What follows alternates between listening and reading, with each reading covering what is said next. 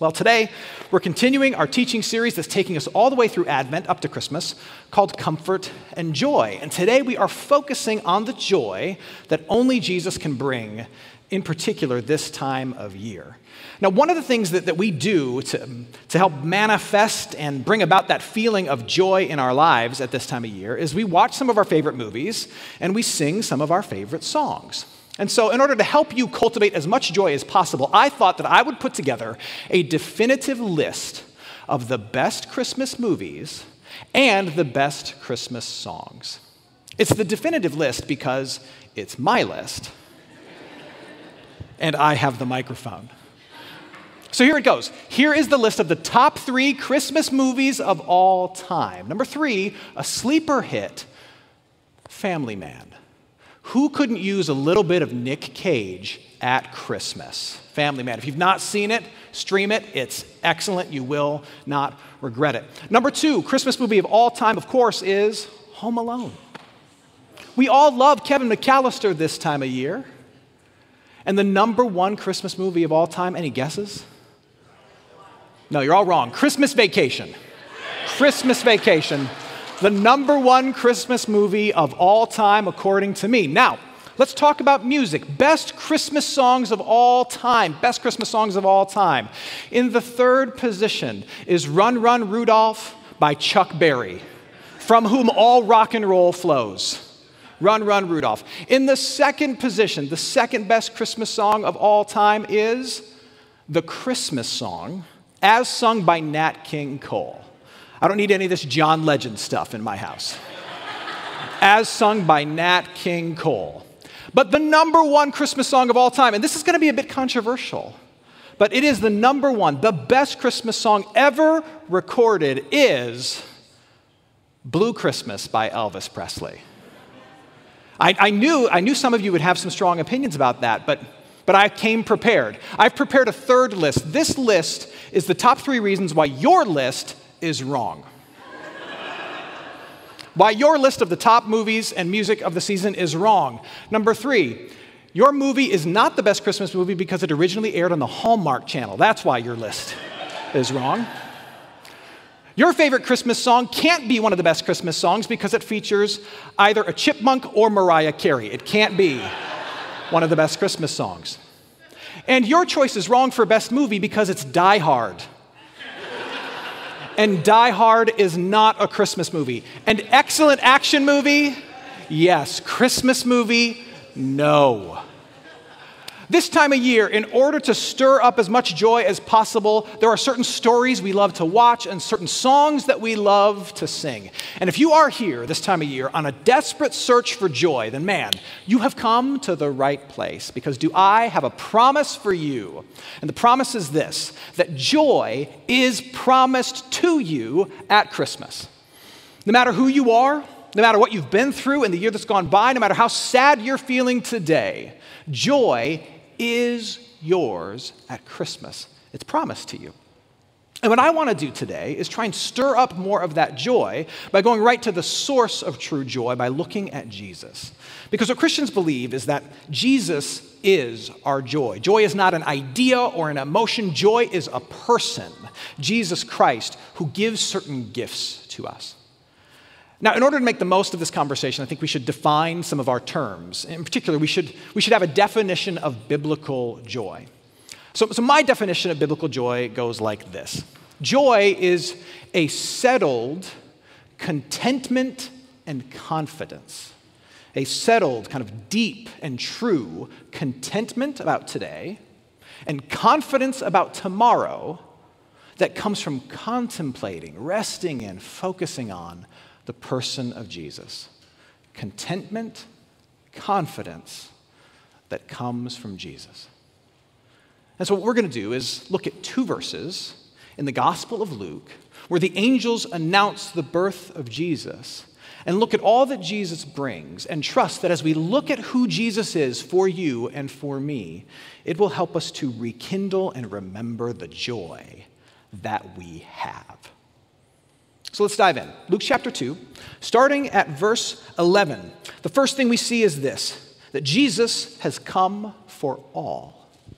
Jesus has come for all. Look again with me at verse 10. I bring you good news of great what? Of great joy that will be for all the people. A handful of years ago, my family and I, we went to Disney World. And my son was about 5 at the time, so he was little. But we were walking through Disney's Animal Kingdom, and he caught sight of Expedition Everest, which is like the biggest, fastest coaster that they have in all of the Walt Disney parks. And he wanted to go on Expedition Everest. And so me, being the good parent that I am, I looked at him and I said, son, you can't go on that ride unless you're willing to walk on your tiptoes and go real fast past the entrance. Which he was more than willing to do, and so he did. And so I was able to take my 5-year-old son on Expedition Everest. And the other adults on that ride were looking at me much the way that you are looking at me now. They were sending me a vibe that said, you're a bad parent. Which I will receive. But in my own mind, what I was saying back to them was, I may be a bad parent, but I'm a great dad. And sometimes you can't be both those things at the same time. In order to be a great dad, I got to take my kid on this ride, which makes me a bad parent. Forgive me, Lord. I tell you that to tell you this. Despite 2 millennia of a message of mercy and grace for everybody and anybody, there are still people in this world who feel like they are disqualified for the Christian faith, who feel as though they are too short to ride the ride, so to speak. That they don't meet whatever requirements we must have. They say, well, I didn't grow up in the Christian faith, and so it's not for me. It's for people who grew up in it and who know it already. Or they might say, I've done some crazy things that the church tends to reject. I'm doing some things that the church doesn't really agree with, and so I probably can't be accepted at the church. Or there are those who say, look, I've been living all my life as kind of an angry unbeliever, and so it would be really foolish for me to come crawling to Jesus now. That would be kind of lame. I can't do that. There are lots of people, and maybe you know someone, or maybe you are that someone who says, look, for whatever reason, it's just not for me. But the first thing you need to come to terms with is that Jesus has arrived, and in the announcement of his arrival, the angels make it clear, he has come for all. He has come for everybody. And they make that clear not just in what they say, in saying that he's arrived for all, but in who they say it to. Who is this announced to? It's announced to shepherds. And if you're not up to speed on what the social stratus was in first century Palestine, shepherds were at the bottom of whatever rungs existed. They were children. They were poor children in all likelihood, and they were doing a dirty job that didn't demand a whole lot of respect. They were at the bottom of the social ladder. And who do the angels announce this to? Jesus is born, and they immediately announce it to the least and the lowest, the less thans and the forgotten. That's not accidental, that's on purpose, because the angels are trying to make it clear that this Jesus who is born is for absolutely, utterly everybody. Even you and me, especially you and me. But there's more. Not only is this Jesus, has he arrived for all, but Jesus has come as a gift. Now you might say, well, Matt, that's the most obvious, cheesiest thing you can say this time of year. Jesus is my present. Aw, so sweet. But it is true and so easy to overlook. Look again at Luke chapter 2, verse 11 this time. The angels say, for unto you is born this day in the city of David. Those 2 words are easy to overlook. Unto you. It's not just that Jesus has been born, but Jesus has been born and given. Born and given to humanity. The implication of those 2 words is that Jesus Christ has arrived and been handed over to humanity. He's been handed over to the sinners. He's been handed over to the weak. He's been handed over to the undeserving. He is a gift given to us, placed not just in Mary's arms, but in the hands of the whole of humanity who needs him so badly. He's a gift given to us. Here's why that's important. There are other faith traditions, other religions that say that God's mercy, God's grace even, God's power, God's presence is available to you. But it's presented not as a present, but as a prize. It's presented as a prize that gets won, or a wage that is earned. If you believe the right things, if you do the right things, if you perform at a certain moral level, if you want it bad enough, if you're earnest enough, then you get it. God in all of his goodness and greatness is given to you as a prize for your effort and your activity and your earnestness. But that's not what the angels tell us. They tell us that it is given unto us, no strings attached. It's a gift given, a gift, a present, not a prize. Stepping into a little rabbit trail and onto a small soapbox, I'll tell you this. This is one of the reasons why I struggle with how we tend to celebrate things like Elf on the Shelf and Santa. And we do those things. We believe in those things in our house. But very often, and you know this, very often, the elf and Santa, we're told, are watching over the household, in particular the children, to make sure that they're what? To make sure that they're good. Because the implication is if they're not good, the elf's going to go tell Santa, and you're going to get less what? Presents. You're going to get less good stuff because you haven't been good enough. And the reason I struggle with that is because it turns Christmas morning into payday, rather than a grace day, which is what it's supposed to be. Because that's the dynamic that's at work. On Christmas morning, if my kids are sitting with a pile of presents, as they will be, and they look at me and their mother and say, is this because we've been good? I'm going to say, no. It's because I'm good, and because your mom's good. Particularly, we're good to you. You don't get this because you deserve it. You get this because we love you anyway. Merry Christmas. That's how this works. We don't get Jesus because we deserve him or because we've proven that we really, really want him. We get Jesus because even though we don't deserve him, even though we've disregarded God and act as if he doesn't exist, God loves us so much that he gives us himself anyway. That's how it works. It's not a prize. It's not a wage. It's a present. It's a gift. And if it's not grace, it's not a gift. But there's more. Jesus has come for all. Jesus has come as a gift, but Jesus has also come as a promise fulfilled. Look again at verse 11. For unto you is born this day, all those two words are so important, in the city of David, a Savior. Some gifts that you get aren't really gifts.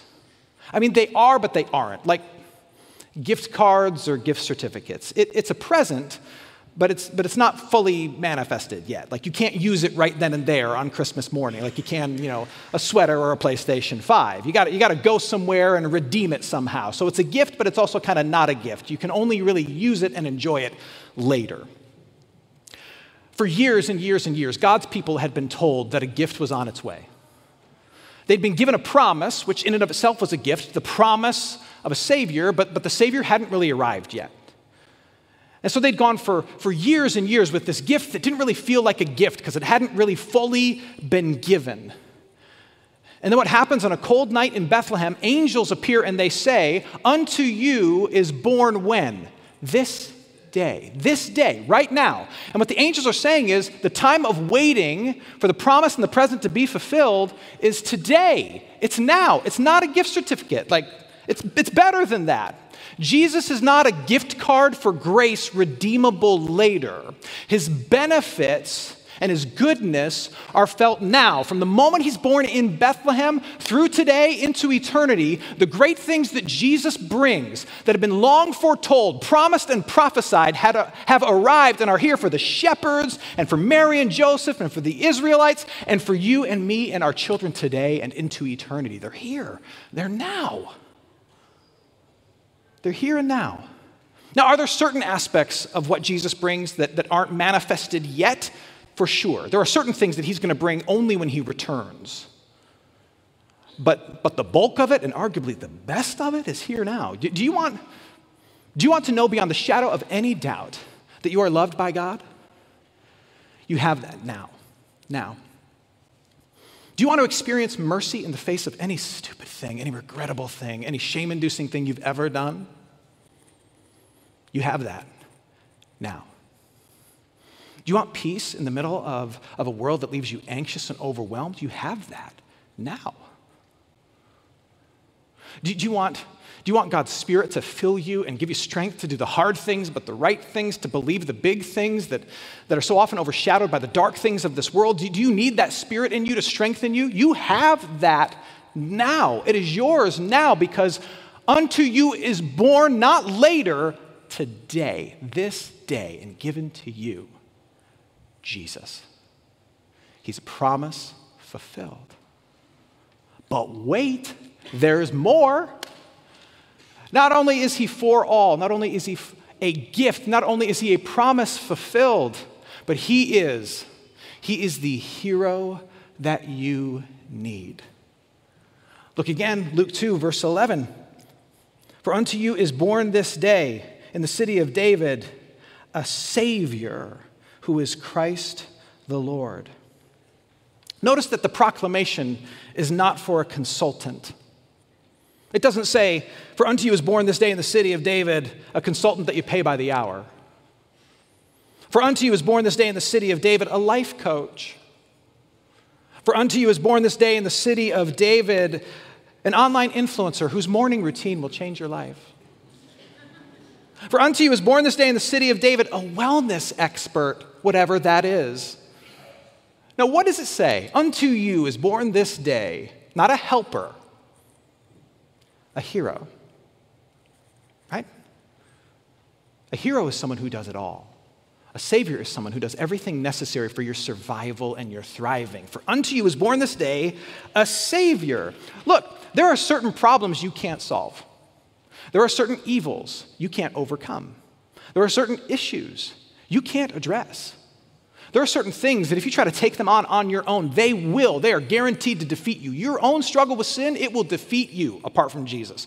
Your own fears of death, they will overcome you apart from Jesus. There are certain things you cannot confront and you cannot defeat apart from the intervention from the outside that comes from God himself. And Jesus has come in and he's slain the dragons that you cannot slay and given the victory to you. He is the hero, he is the Savior of your story. Now, the implication is, in order for you to experience and engage with the fullness of joy that Jesus brings, you need to be willing, especially this time of year, to admit your need for someone to save you from stuff. You need to be willing to confront and confess the fact that you don't have it all figured out, that you are lost on your own apart from that outside intervention.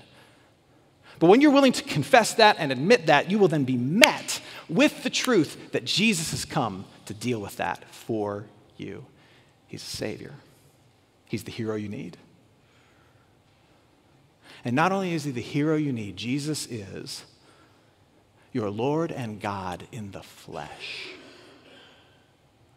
Again, something we so easily overlook, especially if we've grown up in the church. Yes, Jesus is the fullness of God made flesh. But look again at the announcement of the angels. For unto you is born this day in the city of David a Savior who is Christ, the Messiah, that's what Christ means, the Lord. Lord is not a word that is thrown around lightly in the first century, especially in this context, in a religious or spiritual context. The word Lord was synonymous with God, God in his fullness. So what are the angels saying? This Savior, this Messiah King, he is the fullness of God in flesh come for you. You know, in our day and age, the Karens of the world get a bad rap. And sometimes it's, understood and deserved, but they get a bad rap for always wanting to talk to the manager, right? But there are some problems that can only be solved by the person at the top of the food chain. There are, in fact, some issues that can only be addressed by the one who's truly in charge. Like how bad is our situation as humanity that God is looking down from heaven going, yeah, I'm gonna have to do this one myself. Like how bad is it for us? And yet he does. The fullness of God in flesh, in the person, through the work of Jesus Christ, comes to us. Now, I don't know about you, but for me, sometimes if someone of a higher estate or esteem has to come down to my level and help me or save me, I can feel bad. I can feel convicted. Man, this person had to set aside what they were doing. They've got bigger and more important fish to fry, and then they set all that aside to come help me. I can feel kind of bad, But the fact that God himself has come to earth to save you is not meant to make you feel bad. It's meant to make you feel special. It's meant to make you feel loved. It's meant to make you think, man, like, he came for me. It's meant to make you pause and utter those words. He came for me. When you take all those things together, the fact that Jesus is for everyone, the fact that he is a gift and not a prize that is won, the fact that he's a promise fulfilled, the fact that he is the hero that you need, the fact that he is the fullness of God in flesh given to you, when you sit with that and you hold tight to that, when you tuck that away in your heart and you try to rest in those truths, the end result is joy. The end result is a deep sense of contentment about today. A deep sense of contentment about today and confidence about tomorrow. Like, I'm okay today and I'm probably going to be cool tomorrow because of who Jesus is. That's joy. And I'll tell you something that is bold, and you may struggle to believe it, but it's a promise straight from Jesus that when that joy takes root in you, it will never leave you. It can't be stolen from you. It can't be lost by you. Jesus himself makes that promise. John chapter 16, Jesus says this, "So also you have sorrow now, but I will see you again, and when you see me again, your hearts will rejoice, and no one will take your joy from you." Man, if there's ever a verse to underline, that might be it. No one will take your joy from you. Jesus is saying this. Once you, disciples, see me resurrected and glorified, and you see the fullness of who I am, and the lights go on, and you see everything that I have done for you and accomplished for you in this world, you're going to be filled with rejoicing, and no one is ever going to be able to take that joy away from you. Now, you might say, but Matt, I'm a baptized follower of Jesus. I believe in him. I love him. I'm resting in him, but I don't feel my joy that you say that I have. And to that I say, I get it. I understand. You don't always feel the joy that you have. It's kind of like love. You can be in it, but not always overwhelmed by it emotionally. Just ask anyone in the room who's married. You can be in love, but not necessarily on a particular Tuesday night feel love. But if you gauge whether or not you're in it by whether or not you feel it, you might be in love like once, twice, 3 times a month. Who knows? Like on a Tuesday night where the kids are screaming about homework and you burn your hand pulling dinner out of the oven and then your spouse screams from the other room, "I think I broke the washing machine." Are you in love then? Oh, yes, you are. You're in it deep. But are you feeling it then? No. Look, there may be 1,000 different reasons why you don't feel joy, but you can still have it even if you don't feel it. You haven't lost it. You know what's probably happened? What happens to all of us from time to time is the joy that you have in Jesus, it doesn't get lost, it gets buried. It gets buried under 1,000 different things. It gets buried under the worries and fears of this world. It gets buried under misplaced priorities. It gets buried under the things that you thought were going to give you joy this time of year, like overcommitting at your kids' school or spending way too much money on presents. It gets buried under a whole host of different things. And your task, your opportunity in Advent is to say, look, I know I've got joy of Jesus in here somewhere, and I'm gonna unearth it by trying to push some of these things that cloud it aside and focus on the one song, the one story that can hand it back to me, that can help me rediscover it and rekindle it. You know, in that same section of John 16, Jesus says, "Ask and it will be given to you. I will not withhold anything from you." You know what he's saying is, ask the Father to rekindle the joy of the salvation that he's given to you. God will answer that prayer. Show me again how loved I am. Show me again how powerful you are. Remind me of all the promises that are true for me. Resurrect my joy from all the things that it's buried under by this broken world and this busy life. Resurrect my joy. Unearth my joy, Lord. I know I have it. Uncover it. Pray that prayer. In fact, that's my prayer for you. That you would, if you're here and you don't yet consider yourself a Christian, that you would receive and experience the joy that comes from knowing who Jesus is and all that he's done for you. Or if you're here and you're a lifelong follower of Jesus, that the joy that you have in him would be unearthed and exposed. That you'd push away all the things that cloud it and bury it, and you'd be reminded of it. At this time of year, we surround ourselves with all kinds of stories, and we sing all kinds of songs. And most of it is an attempt to stir up a sense of joy. That's what it is. My prayer for you is that when we sing the songs that really matter, like the first Noel or Joy to the World, that your heart would be opened in gratitude for the gift that God has given to you and realize that it's given to you. And that throughout Advent and Christmas, as we open up the scriptures and we hear about a manger or shepherds or a star, that you would hear it not just as the Christmas story, but as your story that is for you. And it's a gift, and it's about your hero who's arrived, and it's about a promise that's been fulfilled for you, and it's about God who has come for you. And that all of that might remind you of this deep, unshakable, unstealable contentment for today. It's gonna be okay. And confidence about tomorrow. I am in his hands. That you might say not just joy to the world, but joy to my world. Amen.